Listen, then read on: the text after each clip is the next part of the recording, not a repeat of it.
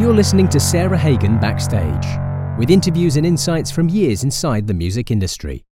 Join Sarah as she talks with masters of their crafts, finding out what makes them tick both inside and outside of the music business. This week, Sarah talks with Nikki Glaspie. Welcome to Sarah Hagen Backstage. I am so excited to catch up with my guest today, Nikki Glaspie. She is a Berklee College of Music graduate, and she was one of the original Beyonce all-female band members. She is doing a ton of projects right now, so we are going to catch up on all of the things that she has going on, as well as her really important work with the Harold Robinson Foundation, and a bunch of other topics. So come along with me as I catch up with Nikki Glaspie. Nikki Glaspie, welcome to the podcast. Thank you. Thanks for having me. Absolutely. Thanks for being here. And it's so good to see you. Yeah, good to see you too. I mean, you know. On the screen. Right? I always say this is how people see each other nowadays, right? It is, unfortunately. But you have been up to so much lately. And actually, I know we talked back in, I want to say January, you actually had some live gigs. So you've been out there. Yeah, I have been. I mean, I'm in Austin, so we have a lot of outdoor venues, and the weather's always great. So been able to do some playing.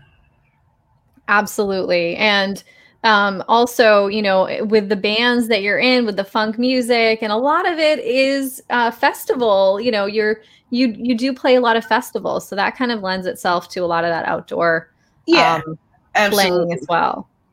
It does. And I'm grateful for that. For sure. And we were just chatting before we came on about the different projects that you have going on. You have like 3 different bands moving and touring right now. Can you give us an idea about all of that? Yeah, so it's like I have 3 different bands personally, but then I'm also kind of freelancing with other bands, which I really love. I love freelancing because I get to play different music, with different people, also all sorts of music, all different styles. And it's actually been coming at me pretty quick, which is awesome. But like last week I played with Robert Randolph, which was just like a one-off. It was like real quick. He's like, yo, I need you to come to DC. And I was like, great, because I'm at the house, so I can go. I just started a new band, essentially like a new project, which kind of came out of COVID, basically, called Kamani. And it's Kat Dyson and Xavier Taplin and Matt Lapham. And, because of our schedules and we all have other bands, there's 2 other people that play in the band as well. Sean Martin, an amazing keyboardist, and Nigel Hall as well. Wow. So it's really cool. I'm loving the project because it is... it's kind of like a rotating cast, but it's like you never know what you're going to get, but you know that it's going to be funky, like either Absolutely. way. But the cool thing about it being rotating is that we play, different songs. We play different songs when Nigel is there or Sean is there or when Spud's there and Xavier. So that's what I love about the band. It's like versatile, and when people see it, it's like they never really see the same thing twice. Exciting and fresh, So I'm doing that. And I also have the Nth Power. Obviously, that's like been my baby since 2013. We're actually getting ready to drop an album, and we're going out on the road in September. We're planning to be out for 4 months, Yes. Fingers crossed, right? Fingers crossed. Like, we'll be out there bringing music to the people, and then I also have Nikki Glaspie and the Homies, which is pretty much it's a stationary band right now. I mean, I've done it in New Orleans, but it really kind of lives in LA, you know. Yes. And I was doing the residency like once a month at the Mint, and we were able to do one last month, which was incredible, you know, because like we hadn't played in, you know, a year and some change, you know. So yeah, but like I said, you know, just because of COVID, like I've actually started playing more with Mike Dillon, who's a percussionist and drummer. Incredible musician. He's like one of my favorite musicians, and we have a trio now. It's called Punkadelic, and it's me, him, and Brian Haas, who is also like one of my really great close friends. That's an accomplished pianist and composer. And we also have another band with Helen Gillet, who plays cello, and that band is called Tephra Sound. And that band is one of my favorite bands that I play with because it's all improvisational. Like we try to compose on the spot, you know. Wow. And people are like, that wasn't a song. We're like, no, we're like kind of writing it as we go, you know. That's very cool. Yeah, it's so much fun, and people honestly, they can't believe it. They're like, we definitely have a special connection. Like I can look at Helen and kind of know like where she's going, you know, and the same with Brian. But I mean, once you like start playing with musicians and really, you know, kind of learn their style, it just goes hand in hand. It's like, okay, I kind of know where you're going with this, you know? Right. And even if they're not going that way, that's kind of the cool thing about the band is that we're very quick. We have a very quick reaction time, you know? So literally within a half a beat, we have decided, the three of us have decided, okay, we're going to go here, you know? That's fantastic. Oh, it's so much fun. I can't wait for people to see it. We've released a record like in 2016, and it's called Horizon. And we just recorded a new album over the course of maybe like 4 months because Helen and Brian, they both live in New Orleans, and I'm not that far. I'm like down the street, you know? So I go over there, and we've been playing some gigs around town there. So That's yeah, so great. I mean, there's a lot of music happening right now.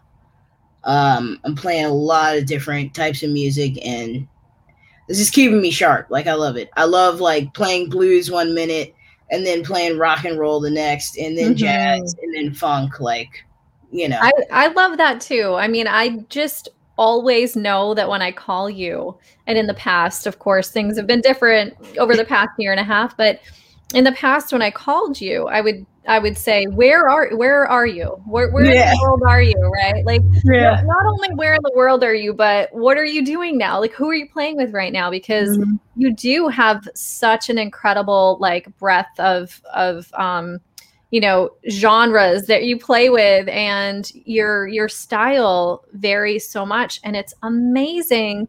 You're always doing something new and different. Always doing something that kind of like surprises me when I hear it or when I see you. Sometimes you're singing while you play, which is like amazing to me when I see that, because you know, drumming's so rhythmic, and then the vocals are just like a whole different animal. So I love it when drummers sing. Yeah. It's amazing. Some of my favorite singers were drummers, you know, and a lot of people don't really know that. Like Marvin Gaye was a drummer, you know. Right. Like Stevie Wonder. Singers of all. Yeah, Stevie Wonder. Lenny Kravitz. Yeah. Like, I mean, there's a list of, you know, singing drummers.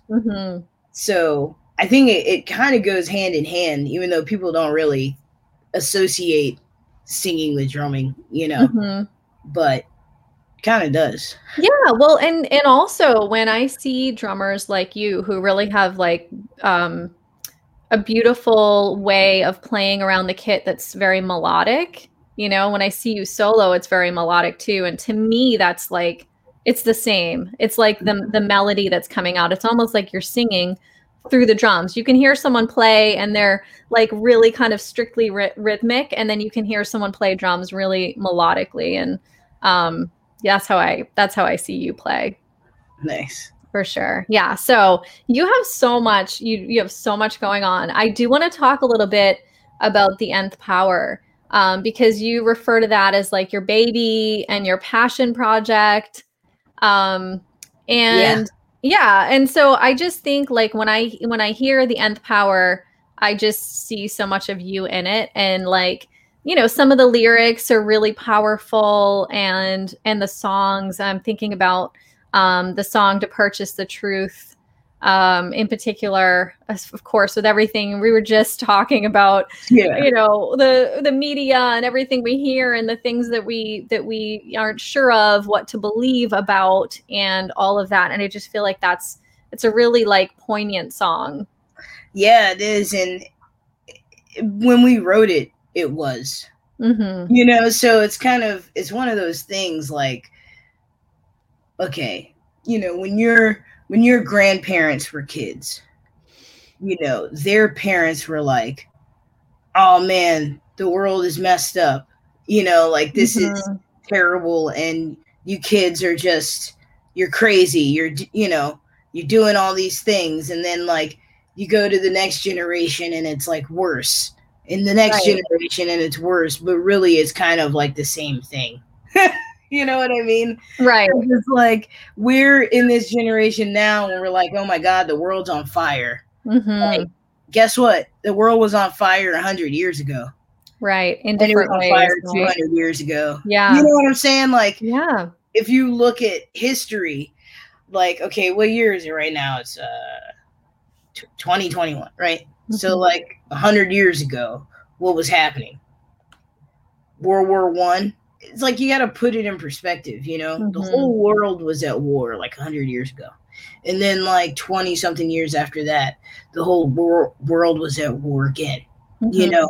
And we had to deal with the Spanish flu, and we had to deal with polio. We had to deal with like all these things, you know, over the course of time. And I just feel like this is another one of those things. It's another, you know, thing that we have to deal with as humans. Sure. Like, you know, we just haven't seen it in our lifetime. Right, exactly. But, you know, our grandparents and great-grandparents dealt with this previous to us, you know, and we're here. And it's just like it keeps going, you know. But inside of that, you know, the Nth Power tries to, I mean, our whole goal is to show other people more compassion, show other people more love, you know, because we do believe that love is the key, you know, to fixing some things. Obviously, like not everything, but if we show love towards the earth, you know, it's kind of like you have to give it to everything, you know. It's not just people, you know, like we live on this earth and we need to respect it. And it's like we just suck it dry for all its resources, you know. Right. But it's really just kind of like a point of view, you know, and truth is like, it's that song, you know, that could have been written 50 years ago, 100 years ago, 200 years ago. Like, it's still like, it's going to ring true in the next 100 years. You Absolutely. know? Yeah. It's relevant. It's so relevant. Yeah. It's relevant. So, I mean, and it's interesting that, we wrote it a couple years ago, but like we performed it the other day at Peach Fest. And as Nick was like singing the song, I could see his brain like realizing the words, you know, processing that were coming out. Yeah, like processing it. Even though like we wrote it, it's just like, man, this is exactly what's happening right now. Absolutely. You know? Yeah. I think that what makes it for right now, where you said, we all think the world's on fire, and I think that the information that's coming at us from all around the world, and it's coming at lightning speed, we're instantly aware of everything going on all over the world. I think that kind of contributes to it. Whereas back in the day, you may have only had the information like relative to your carrier pigeons area. Yeah. Like it would take, 12 months to get a letter or something. Yeah. And then you'd be like, oh yeah, that ended, That ended. It's over. Yeah. So absolutely. Technology definitely has a major hand, in the impending doom. Right. It's like every day, which is, I'll say this publicly. I probably stopped watching the news. Maybe what year is it? Maybe like 12 or 13 years ago, because it was affecting my mental health. Sure. Every time I turned on the news, someone was shot, someone was bombed, a country was bombed, there was famine, there was just it's just a constant onslaught of terrible negativity. I take that. I can't, because I feel for people, and I agree. I have to, I think that we as humans, we have to control the intake, because it will eventually change you. There is a thing such as, desensitization, you know what I mean? People are becoming desensitized from seeing murder. Yeah. In real time, and that's just, it's inconceivable. I mean, when I was a kid, I can't imagine being 6 years old having one of these. Right. Yes. Having access to an iPhone like you just held up, or video games and all of that. I know it's it's a whole other topic, but it's so true that there's this reality that kids are living that they nowadays that they think is reality, and it's not, right? And if we think about back to when we were kids and what video games looked like and all the pixelated, images and how far they've come, and it looks real. Sometimes I'll see a commercial for a video game on television and I'll think it's a movie because it's so real and lifelike, and there, I mean, obviously, we could talk about this forever, just the types of imagery that kids see these days, and their intake and how it shapes them developmentally, which is a big thing. You're not supposed to see certain things or hear certain things, or if your brain can't really comprehend what's happening, right. And our brains are only wired for two things, it's fight or flight. So the way that we process information is it's either it's either danger or not. It's just it's just one or two things, right. It's an instinctual thing that keeps us alive, but it's a lot of people don't understand that is how the brain works, and the more that you have that, the more that your filter is just kind of skewed, right? Yeah. I agree. Absolutely. I agree. Yeah. But with all that being said, it's there is hope, with the way that we can give information to people, or how quickly it can be sent.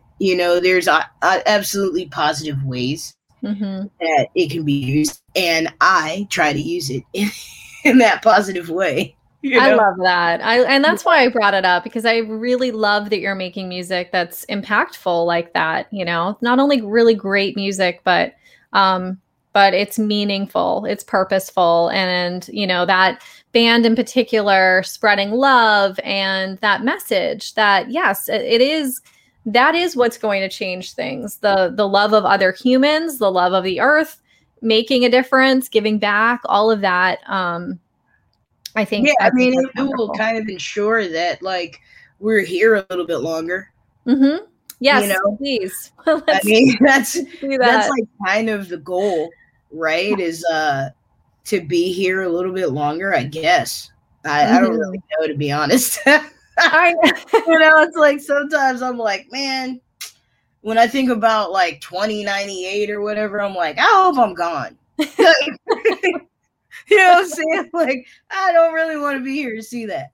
But yeah, but you know what? While we're here, right? While you're here, let's make a positive impact for those who are around in 2098. Yeah, exactly. Yeah. I mean, we want to like leave them clean water, you know, so like they can survive. We don't want to, you know, tap this thing until it's dry. So then, yeah, the future can't go on and won't exist. So I think that a lot of people should start thinking, you know, or gear their thinking towards thinking about tomorrow or the future, you know, just trying to make sure that we preserve certain things for the future, you know, which is honestly like, that's why Kamani exists, because we are like, we're purists in the funk, you know, like we're funketeers, and I want to preserve that, you know, as long as possible. I want that to like live on and go to the next generation, you know, because, you know, I was not alive. I mean, I was born in 83, you know, there was a lot of great music that happened like the year I was born, but there was a lot of great music that happened, you know, way before I was born. You know what I'm saying? And it's almost like I kind of like, I want funk to live on like the way that classical music lives on. You know, like there were no recordings of classical music, of certain pieces, you know, before recording technology. But the tradition lived on through musicians, you know, through sheet music, what have you, you know, orchestras that like would play this music and they would teach it, you know, to the next guy, to the kid that was sitting next to them. And then they took it and preserved it and then passed it on, you know? And it's like, I definitely feel like, I mean, I know for sure, like there's a lot of funky people out there because I've played with them. Yes. But it's kind of like one of those genres of music that just doesn't get like recognized the way that it should. Absolutely. In my opinion. Like if you go on iTunes, for instance, if you ever try to release a song on iTunes or Spotify or like whatever, funk is not a category. That's crazy. That's insane. Yeah, right? That is. There is no funk category for the Grammys. You know, it's like things like that. It's like, why isn't funk respected as a genre of music? You know, it has inspired, there's so many different genres that have come out of funk. Absolutely. You know, there's dance, well, EDM, disco, hip hop. You know, there's so much that has like come out of it. Why isn't it a mainstay? Yeah. And how do we change that? How does that get changed? I mean, you're obviously working at that from everything that you're doing, which is amazing. And also you're inspiring the next generation of funk players. So that's fantastic. But like, yeah, how does that get changed on Spotify or on the Grammys? I don't know. That's no idea. I'm gonna make a note. But I mean, it's crazy to think. You know, I was in a band called Dumpster Funk. The name of the band is Funk. Yeah, Dumpster Funk. It's a funk band. Yes, you know. But when we released our album, we had to find a category that it fit in. Yeah, that's and like it was like blues. Like, funk is not blues. You know what I mean? Like, that is very strange. I'm going to make a note to look into that, because that seems wrong. It is wrong. Yeah. It is wrong. Absolutely. I mean, it is a category of its own. It doesn't make any sense. And if you're looking for that kind of music, you should be able to find it, right? Yeah, you should be able to find it. You should be able to search by funk. Yeah, that is very strange. I don't know, but we're gonna research this. Yeah. But I do really love, though, all that you're doing to push it forward. And like I said, inspire the next generation. And I can remember when I first met you years and years and years back. And you were kind of starting out on this journey, because you were, I think, still a student at Berklee when we first met. Yes, I was. At Berklee College in Boston. And you were playing all the time at Wally's. And, really, like, one of the things that struck me about you way back then was that you always took, like, every opportunity to play. Whatever opportunity that you could find to play, you were always busy, even back in the college days. Mm-hmm. Yeah, I mean, that to me is like the key. I mean, it was the key for me. Mm-hmm. Like, it didn't matter what genre. I mean, like, my first, like, paying gig outside of church was blues. Mm-hmm. And Jose Ramos called me up and he's like, "Hey, you know how to play any blues?" And I was like, "No, but I'll learn."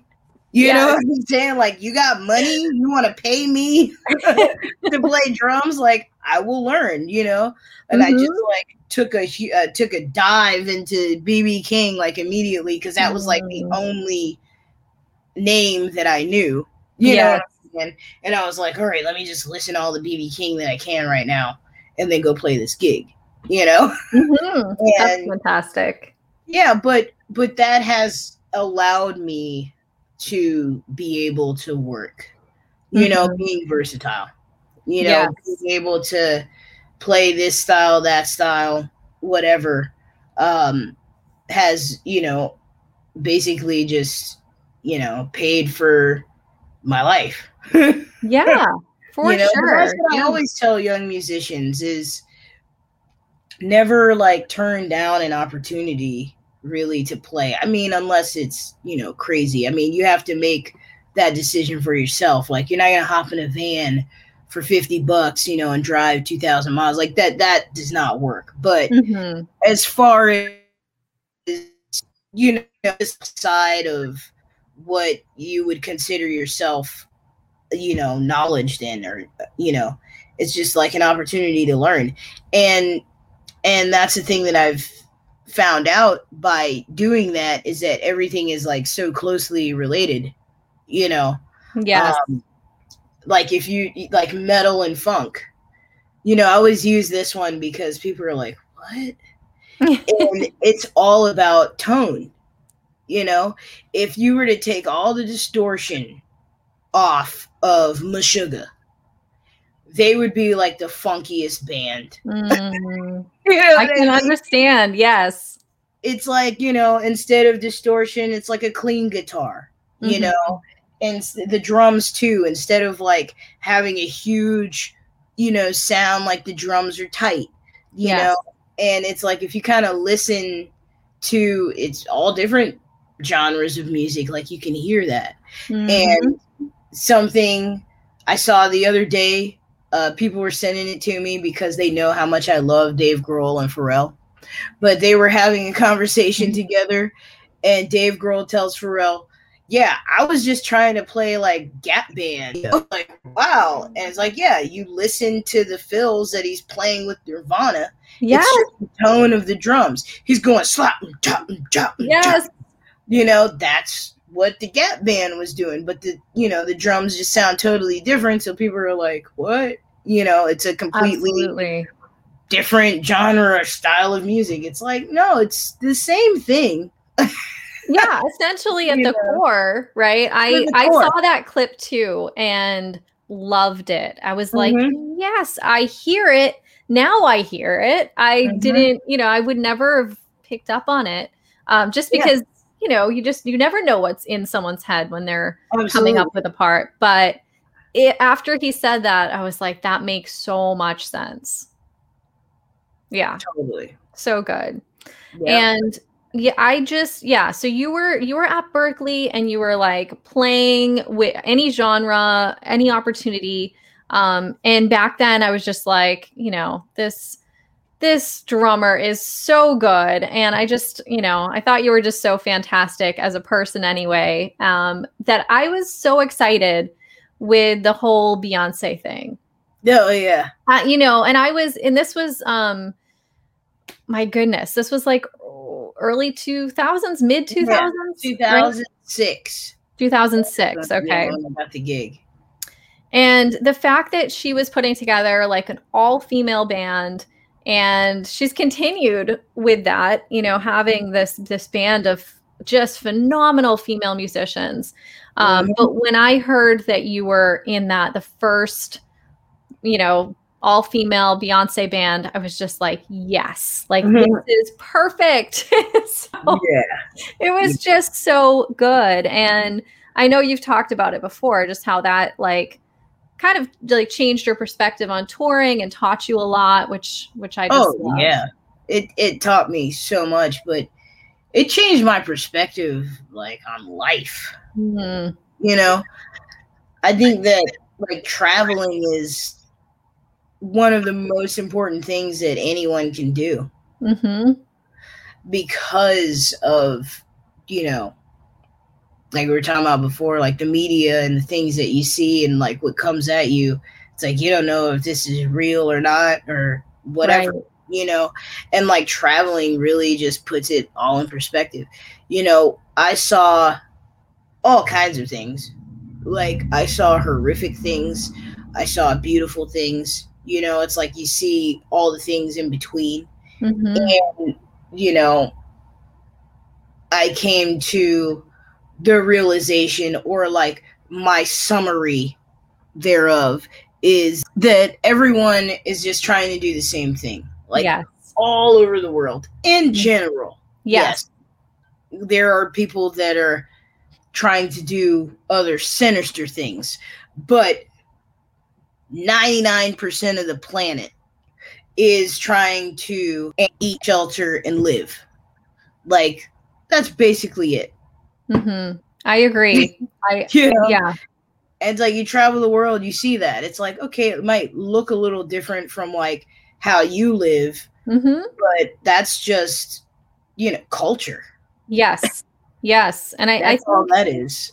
I think just seeing how different and the same everyone is around the world, I think it changes your perspective on your life and your place in the world, maybe, right? Absolutely. So I think it is incredibly important to travel, to experience other cultures and foods and places and traditions and all of that, because it does change you as a person, and I think change you for the better, having a different perspective on all of that.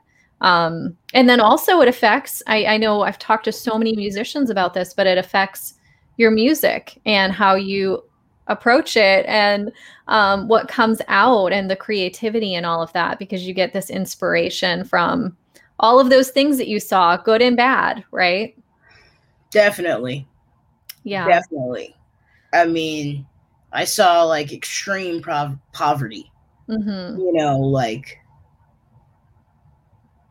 people living in a ditch with a tarp and a stick, and also people that didn't have anything but would offer me what they had. Right. So just like connecting with people in that way, and like seeing that type of like love, that type of love just for someone that they don't know, love and respect. They're like, hey, you would come to my house, like have some coffee, like I have 2 cups, but like I will give you what I mean? It's like, absolutely.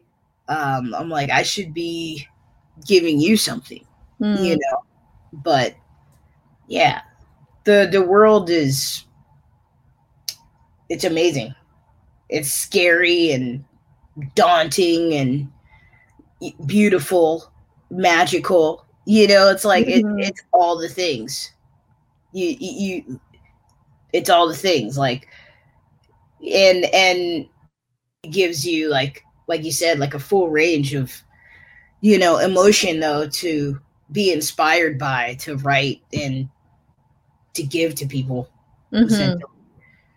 Yes. And this kind of brings me to a quote that I saw on your website, which I love. And it's like a quote that's very prominent on your site. And it is, being a musician is not only something that you do, it's something that you are. And I feel like that just encompasses everything. It's like you just are a musician, and all of our friends who are musicians, it's like there's no choice. It's not something that you do. It's not a job. It is your job, but it's not a job. It is, but it's not what you are. Yeah, totally. Because if it was a job, I'd be making 2 cents an hour. It's like I've dedicated like my entire life to music. Yes. And the journey and the creation and the disappointment and the triumph and Yeah. And it's we did not choose this. Yeah, it chooses you, right? Yeah.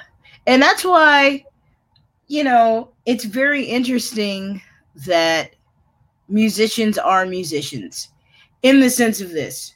Musicians are kind of like this part of society that's very interesting.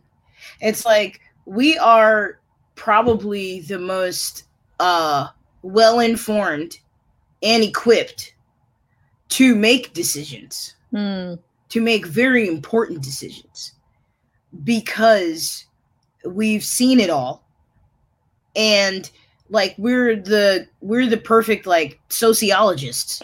Yes. Sociologists, psychologists, like because we come across so many people and have met so many people constantly. I probably met like 30 new people last night alone.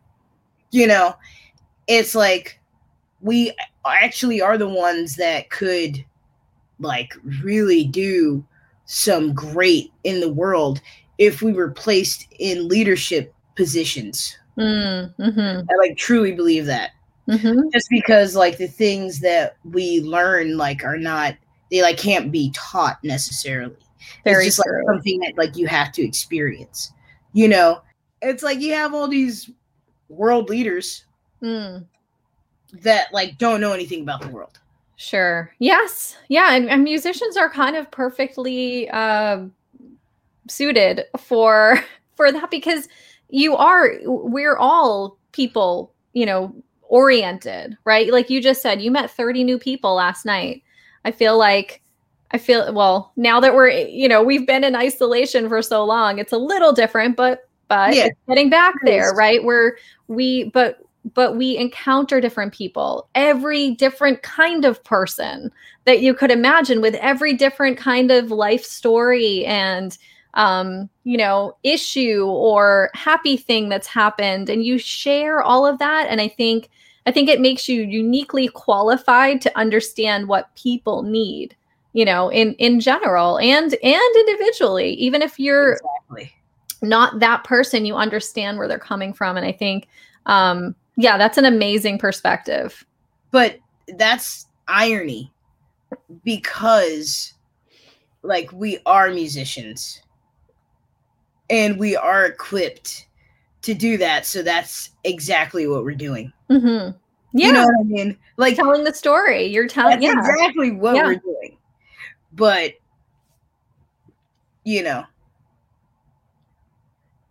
I would love to, see a cabinet full of musicians. I would love to see the day, like, but I mean, not just musicians, artists in general, painters, sculptors, writers, thinkers, you know, like, yes, we're all equipped mm-hmm. to do it, you know. So yes, and I think then, you know, there would be more programs for the fostering of that in the future, because I think that's just so incredibly important. So many of us cite, you know, school programs, school music programs, or art, or, you know, those things that inspired us to kind of like go into a line of work that's not, you know, that's not, it's not something that you can just go to school for necessarily. Of course, there's music school, and there are other things, but you kind of go to like the school of life and the school of experience and life university. Yes, exactly. And then what makes you successful in the end is your tenacity and your willingness to just keep pushing forward. But I think that those are things that maybe aren't the emphasis isn't put on those things by people who maybe value different things. And so I agree with you. It would be so great if there were more musicians and other creative people in those positions of decision making, and hope for that for the future, for sure. Yeah, I will definitely hope for that for the future. Like, I thought about, like, during this whole quarantine, like, I thought about running for office, you know, just for like city council or something like that, you know, just like in my community. Because like that's where it starts, you know, and then it just kind of gets, you know, grows all from of there. The decisions that are made at city council like directly affect you, you know, in your county or like wherever you live. So I was like, maybe I should start in my community, because that's really the only way that you know can work outward. Yes. You know? Yes. Yeah, absolutely. Start right here inside. But that's a lot of work. Yeah, well, and for someone like you who has a lot of projects going on all the time and a lot of travel. No, I mean, it's a full-time job. Yeah, it's a full-time job. Yeah, and that would be a job. Yes, you know, like that is a job. It's not like necessarily something that I want, but like I see a need for it. Mm-hmm. You know? I agree. But I agree. I always think like later on in my life, maybe there's a place for that kind of thing, like more volunteering or running for a council or something like that. But I would vote for you, Nikki. I would vote for you. Thank you. Thank you. I may need that vote, you know. You got it. In the future. Yeah. It's there. But you give back in so many ways. I just want to point this out because you teach and you volunteer with kids. I remember you doing the camps with the kids and so I definitely need to point that out. And I'm, you know, that's just something that you've done ongoing.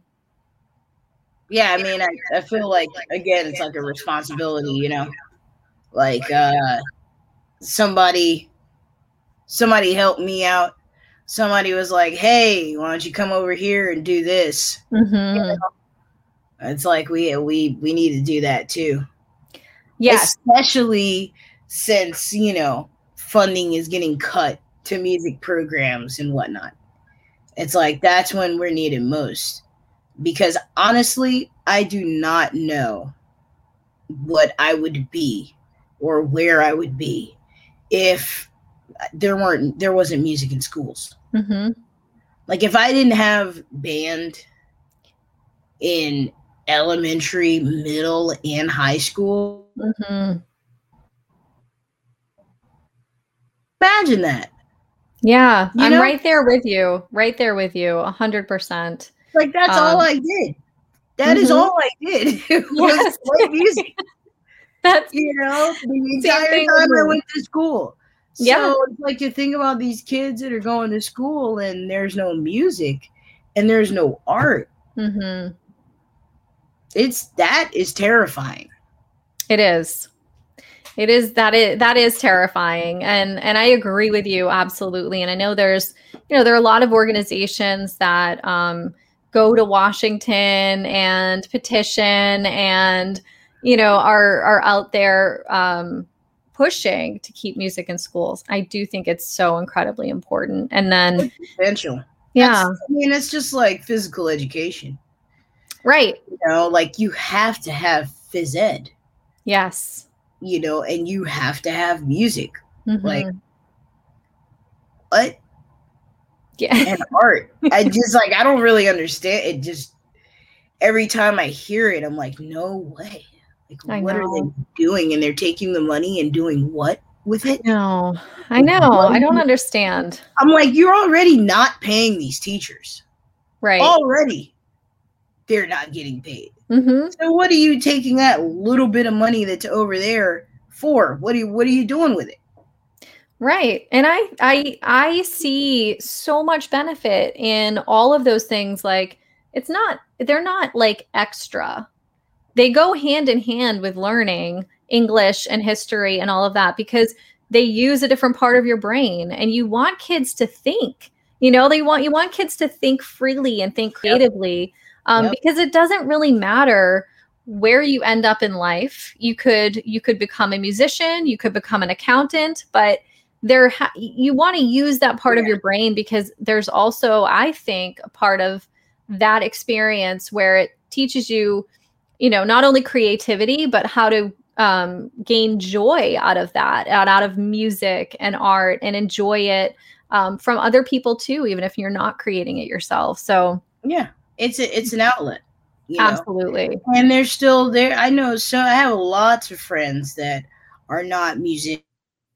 Like they just have a piano in their house. They have a guitar. Mm-hmm. And yes, they're an accountant. They, live in spreadsheets all day long. They come home and they play the guitar. Yeah. And that's their joy, therapy. Right? Yeah. It's joy. It's therapy. It's like all the things. Mm-hmm. We definitely but that's the other thing too, is that there's been so many studies that proves this, that proves that music is essential and it's wonderful for a child's brain development. Mm-hmm. It connects synapses and throughways and things. Like, we know that. Right? There's It's proven. It's proven. Like, why are you guys trying to take it away? Yeah, don't take it away. Okay, so we need to get the funk category added, right? Yeah. We need to get school music in schools. We have a lot of work ahead of us here. Yeah, we got a lot of work ahead of us. We'll solve all the problems, though. Yeah, we need people drinking clean water too. Yeah, that too. Yes. The stuff that's in like most people's tap water is disgraceful. Right. Yeah. So actually, I'm just going to do a plug right now. I found this company in California. They're called Clearly Filtered. And they have filtration systems. You can get it like under the sink, or like for whatever. You can get a pitcher. Mm-hmm. Like I just use a pitcher, and I also have a water bottle that has a filter inside of it. So I can get water anywhere and it will filter out pharmaceuticals. It filters out metals and like all the dangerous things that we should not ingest, from our water. Absolutely. So Clearly Filtered. That's the Clearly company. Filtered. Okay. I'll put a link in the YouTube description, because that's amazing. And I agree. If you read some of the water reports from, water testing, it's really frightening. It's frightening, and nobody's really like talking about it. Right. Which is also a thing, It's like we have to talk about these things, the things that are wrong, that we see that are wrong, and, bring it to light and try and do something about it. And I personally have felt the benefits of it. Like I didn't even, it's like one of those things where you're drinking water and you don't even know, like it's dirty and it's killing you, It's like a couple years ago when they were like, you know what? Plastic bottles are not great for water. You know, like you could get Right. cancer from drinking water out of plastic bottles. Like, are you Right. kidding me? Yes. I Yeah. know, right? And you would never have, it wasn't something that anyone thought of. And then all of a No. sudden it's discovered like, oh, that causes cancer. But you mentioned the pharmaceuticals too. And that is frightening because they do say that there's like every kind of pharmaceutical is in the water that is, you know, that's recycled Yeah. for drinking. And it's, And how does that affect our children? yeah. Yeah, Yeah. exactly. Yeah. It's not comforting. You know? And so, like I was saying, I've personally felt the benefits of like drinking clean water, Hmm. you know, which is just something that people don't really think about. They get like a Brita or like whatever, and they're like, oh, yeah, that's good enough. It's kind of doing the thing. The water tastes better, Hmm. you know. Yeah. But if you really research like what is in your water, like what is coming out of your faucet, Hmm. you know, and how much of that you drink, you know, and over time, Hmm. what problems it can cause. Right. So like my body, like in myself, in my physical body, I felt the difference. Hmm. Like drinking clean water. I'm like, I've never felt this great in my life. You know, so Yeah. it's incredible. Like even after 2 months, Hmm. I was like, wow, like my skin's better. Yes. My hair is growing fat. You know what I mean? Just like Yeah. things that you wouldn't.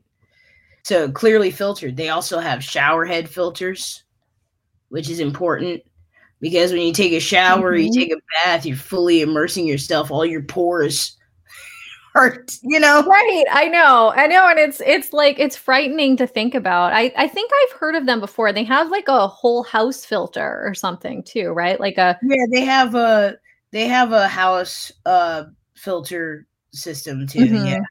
But I But- mean, there's a couple of companies out there, you Mhm. know. But this one I just know firsthand because like I use their Yes, that it works. yeah. And do you take the filtering water bottle? Do you take that on the road with you as well? Mhm. That's great. And you can Yeah, get like on the road. replacement filters and stuff. Yep, you get replacement filters. Like a filter will last me for like 200 gallons, That's great. you know, and then I just get a replacement filter. But just that alone, like I save so much money Mhm. in the airport or like wherever I go because you need water to live, you Yes. know. Yeah, exactly. It's just Yes. like one of those things you need to live. So That's a good tip though. That's a really good road tip too, because you know, you just never know where you're going to be and what that water is going to be like. Yeah. So yeah, and also, you know, I'm not making waste mhm. every day, even if it's glass that is supposedly recyclable. You know what I mean? Like, even if it's Yeah. something that can be recycled, like I'm not making waste because eventually, like, you can only recycle things so many times Mhm. until they end up in a landfill. Yes, exactly. And You I know? feel like, I don't know if you feel this way, but I feel like every time I make a choice to do something that's better for the environment, I feel good about it. Like Yeah. I'm just like, oh, good. I don't, you know, I switch from sandwich bags to the reusable, you know, like sandwich pouches that Yeah. you can wash and reuse. Yeah. And I'm To just the like, mesh pouches. Yeah, I yes, hear you. yeah, I hear you. It's like yeah. every time I walk in the grocery store with my bag. With the You know? with the mesh pouches. I love the It's mesh like, yes, pouches all right. for fruit and vegetables. Those little pouches are awesome. And then you can just wash them right in the bag. So it's perfect. Yeah. Yeah. 'Cause I think a lot of people don't realize like how much trash they produce in a day. Mm-hmm. And then for a traveling musician, obviously, Yeah. it's a lot more, you know, because like I'm not at home, so I Yeah. have to buy food. I have to, you know, get things that are wrapped in plastic or whatever, you know. Yes. That was a good exercise, actually. My friend had a college professor that challenged the class to not buy plastic for the entire week. Wow. So if like when they went to the grocery store, they had to buy products that had no plastic wrapping. Mm-hmm. It was like virtually impossible. Yeah. I mean, you think meat, even like some salads, like everything. Yeah. Everything. If it's not glass, like you can't buy bread or crackers or rice or you know what I mean? Yeah. Like yeah. Or even you think about like medicine or, things like that. It is pretty hard. And I've seen, examples of people who live like pretty much waste free. And it's incredibly interesting and incredibly time consuming to do that. I think very time consuming. Yeah, it's becoming easier with the products like we mentioned with the mesh bags and the sandwich pouches and things like that. There are products out there now that make it a little easier, but hopefully moving into the future, things get, a little bit more mainstream with that. Because we definitely, we have an ecological problem, and we have it's we're in dire straits. Yes, like we have to do something. Yes. When the richest people in the world are finding out how to shoot themselves up into outer space to escape the Earth for the future, like that's a sign there. Maybe we need to.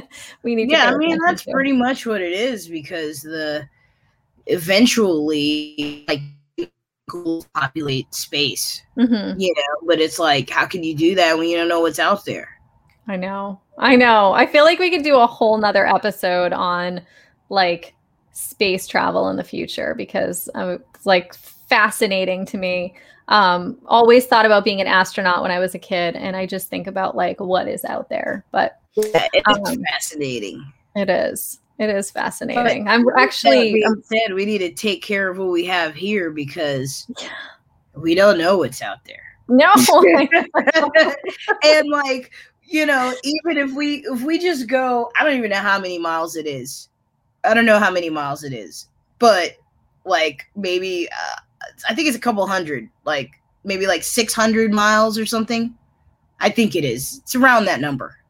If you just go like 600 miles, like straight up in the air, right? Like then we can't breathe. That's when the gravity, G-force changes. Yeah. So it's like we can't even deal with that. I know. You're thinking about like light years away. No. Scary. It's overwhelming. We gotta think about this here, because this was the rock that we were given. Exactly.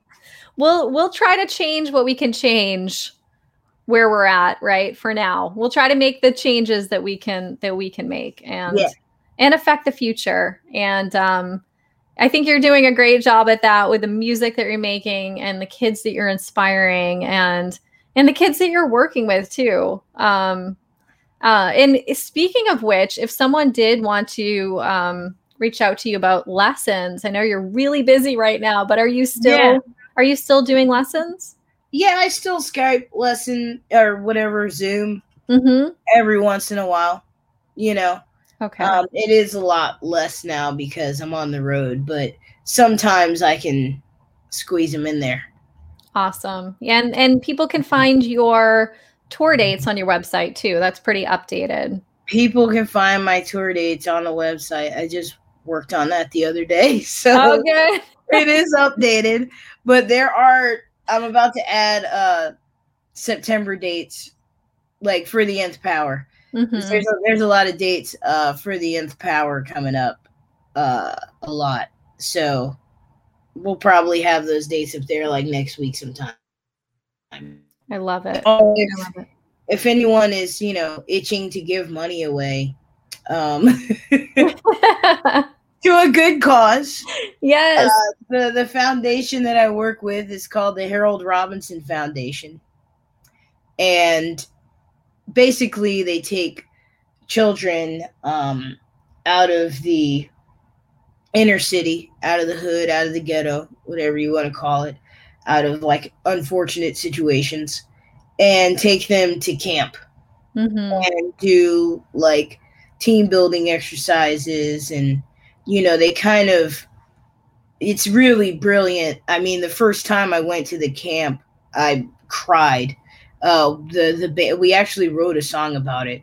The Nth Power did, and what they do is incredible. They're giving these kids hope, because a lot of these kids have like, they're surrounded by violence, sexual assault, drug abuse, like just in their home, around in the neighborhood, just like walking to school, they could get beat up or whatever, and they just deal with a lot. And this camp just kind of gives them hope, like, hey, there is something outside of this 5-block radius, so they basically like take a busload of kids to camp, to nature, and in Lake Hughes, and it's gorgeous. Like, just to see a kid like see the mountains for the first time, they're just like, oh my God, because it's majestic, Yeah, it's absolutely. like being in nature, and seeing nature is like seeing God. And it's such a great thing to like give that opportunity to the kids. But just that by itself. But then once they get to the camp, they have food. We give them food, feed them, and then we play games with them, but also kind of do a little bit of therapy, because like they'll do some writing classes, and they just kind of say how they're feeling. And a lot of times they don't have that opportunity. Like, they can't say, I'm depressed, and I mean, it's really like life-changing, and it's a really beautiful thing. And every cent that gets donated to the organization goes to these kids, to like trying to help them see that there's another way of life. Yes. And that there is hope, and that there's opportunity out there. But not only that, but there's people that care about them.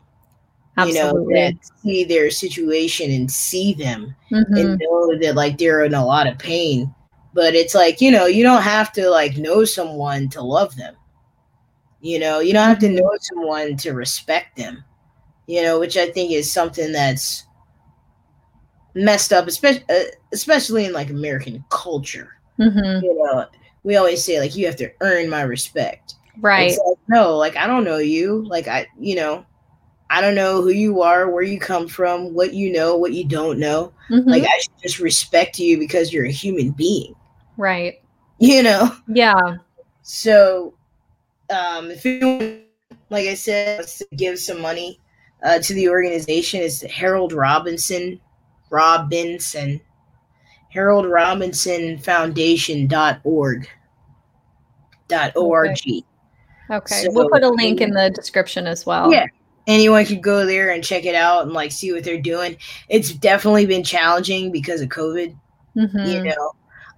but they were able to deliver like 700 pounds of produce, like in the neighborhood. I mean, like really amazing things, like giving out food, also like teaching kids how to garden, like how to grow food. So they're still doing it. They're still like trying to figure out and trying to make it work, which is incredible. That is incredible. Thank you so much for mentioning that too. And we will link it in the description in case anyone wants to donate. But thank you for doing that too. And everything that you do for the future and everything that you stand for. You're just, you're absolutely wonderful, Nikki. And I'm so happy that you came on today. Yeah, I'm happy that we got to talk for a minute. Absolutely. Me too. Yeah. And I cannot wait to see you in person soon. Yeah, I'll be up that way soon. Absolutely. In the meantime, everyone check out Nikki's site. Check out any of the many projects that she has going on right now. Yeah, I try to get them up there, to get all of the bands up there. It's really hard sometimes, but I have like a couple of pages of bands the primary bands that I play with, but it's like you never know. Yes, it's a lot. Yeah, and things pop up all the time. So people can follow you on Instagram too, because I know you update that. Yeah, Instagram is a pretty good spot for me. That's kind of like where I'm like, hey, I'll be here tomorrow. Absolutely. Yeah. Absolutely. For the last minute gigs, check out Instagram. Yeah, for the last minute gigs, totally. Awesome. Thank you again, Nikki. And I will see you soon. Definitely. Okay. Take care. Bye. Thank you for tuning in today. Join us each Tuesday for new episodes of Sarah Hagen Backstage.